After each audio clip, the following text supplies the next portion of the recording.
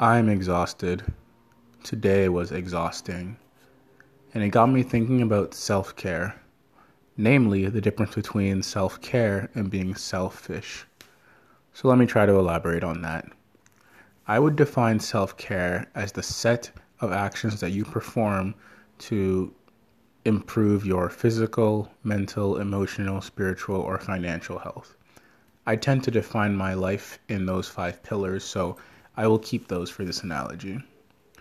I would define being selfish as putting your needs above another person's needs, again in the same five categories. It's very easy to see that there are places where these two can clash. For example, let's talk about something like financial. Maybe you don't have enough money for your rent at the end of the month. So you decide, I'm not going out to any more of these parties, or maybe not even parties. It might just be events with friends. But maybe you find yourself hanging out with a group of friends anyway, and then they all decide to order pizza. Would it be selfish for you to not pitch in?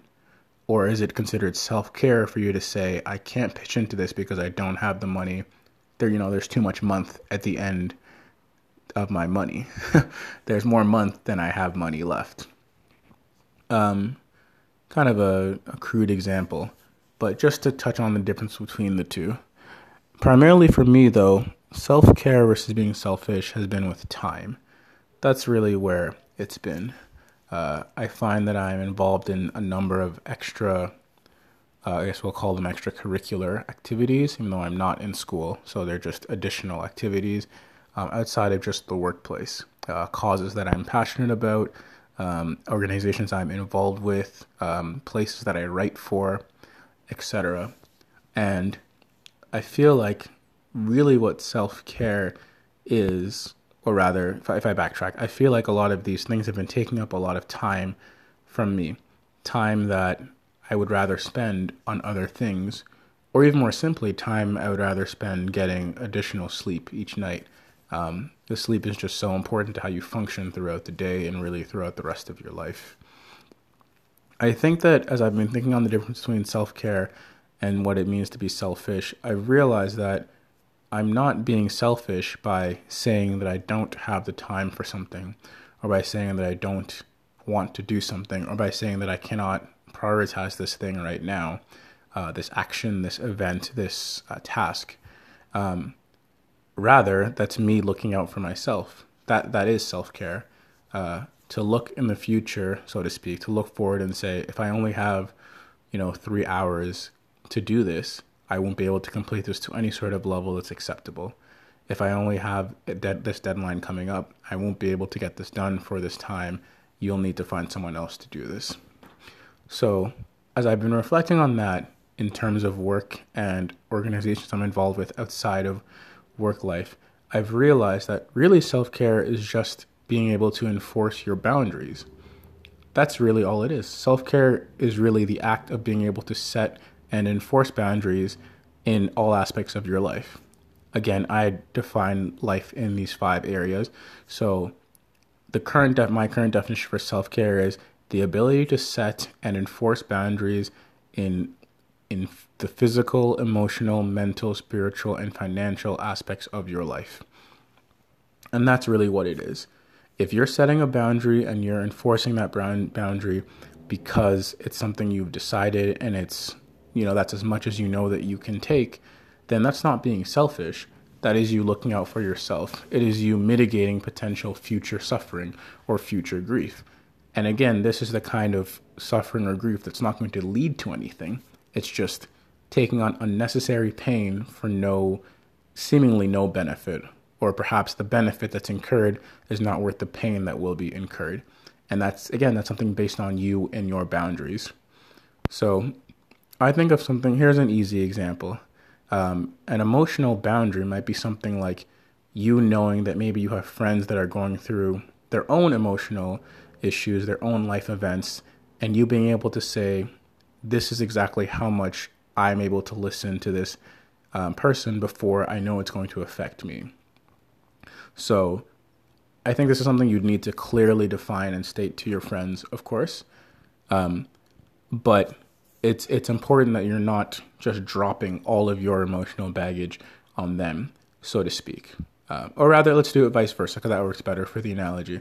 So you have a friend that is going through a very bad time, and maybe let's call it a breakup, very common among the age of 20 to 29, and they're going through a breakup, and they need somebody to talk to, but you're exhausted from work, you're emotionally drained from some family event or another, and this person calls you and they need to vent about their boyfriend, they need to vent about their girlfriend, they need to talk about some issue in their life.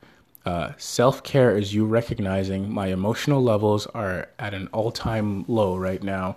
I don't have the capacity to complete this task ahead of me to any sort of useful degree, any sort of valuable degree.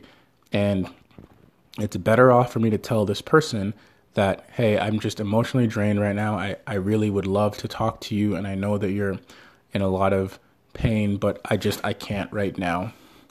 And the unfortunate thing about self-care, when I started this off, is that self-care and selfishness look very similar. To the person on the other end of the phone, even if they are a really good friend and they understand your situation, they may still interpret it as selfishness, right? They may say, this person is prioritizing themselves, their self over me. Whereas to you, it's self-care. You are enforcing a boundary. So I don't know if this made this any clearer really to me, or if I've just succeeded in confusing myself further on the difference between the two. But I believe that essentially self-care comes from a place of your boundaries. You're looking out for yourself, but you are still open to helping and aiding as much as you can.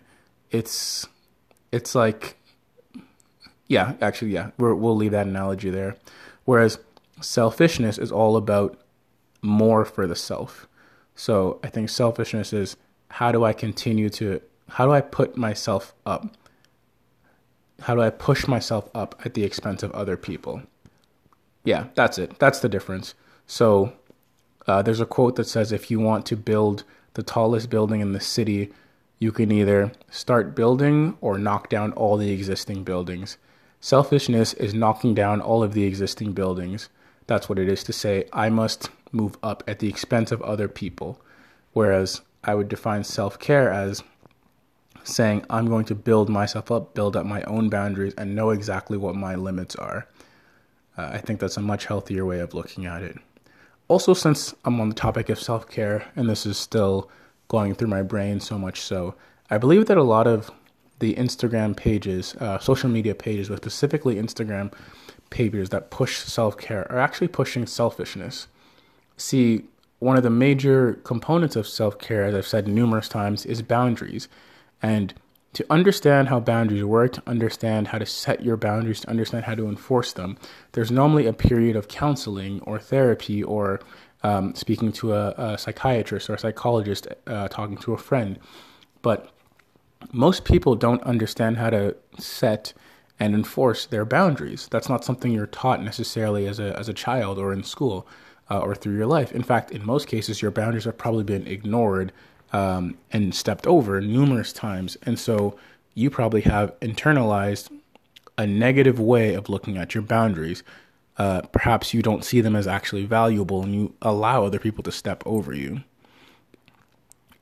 With these social media pages, what they're pushing as self-care is really selfishness, because it says, basically screw everybody else, or you don't need anyone else. This is all about you.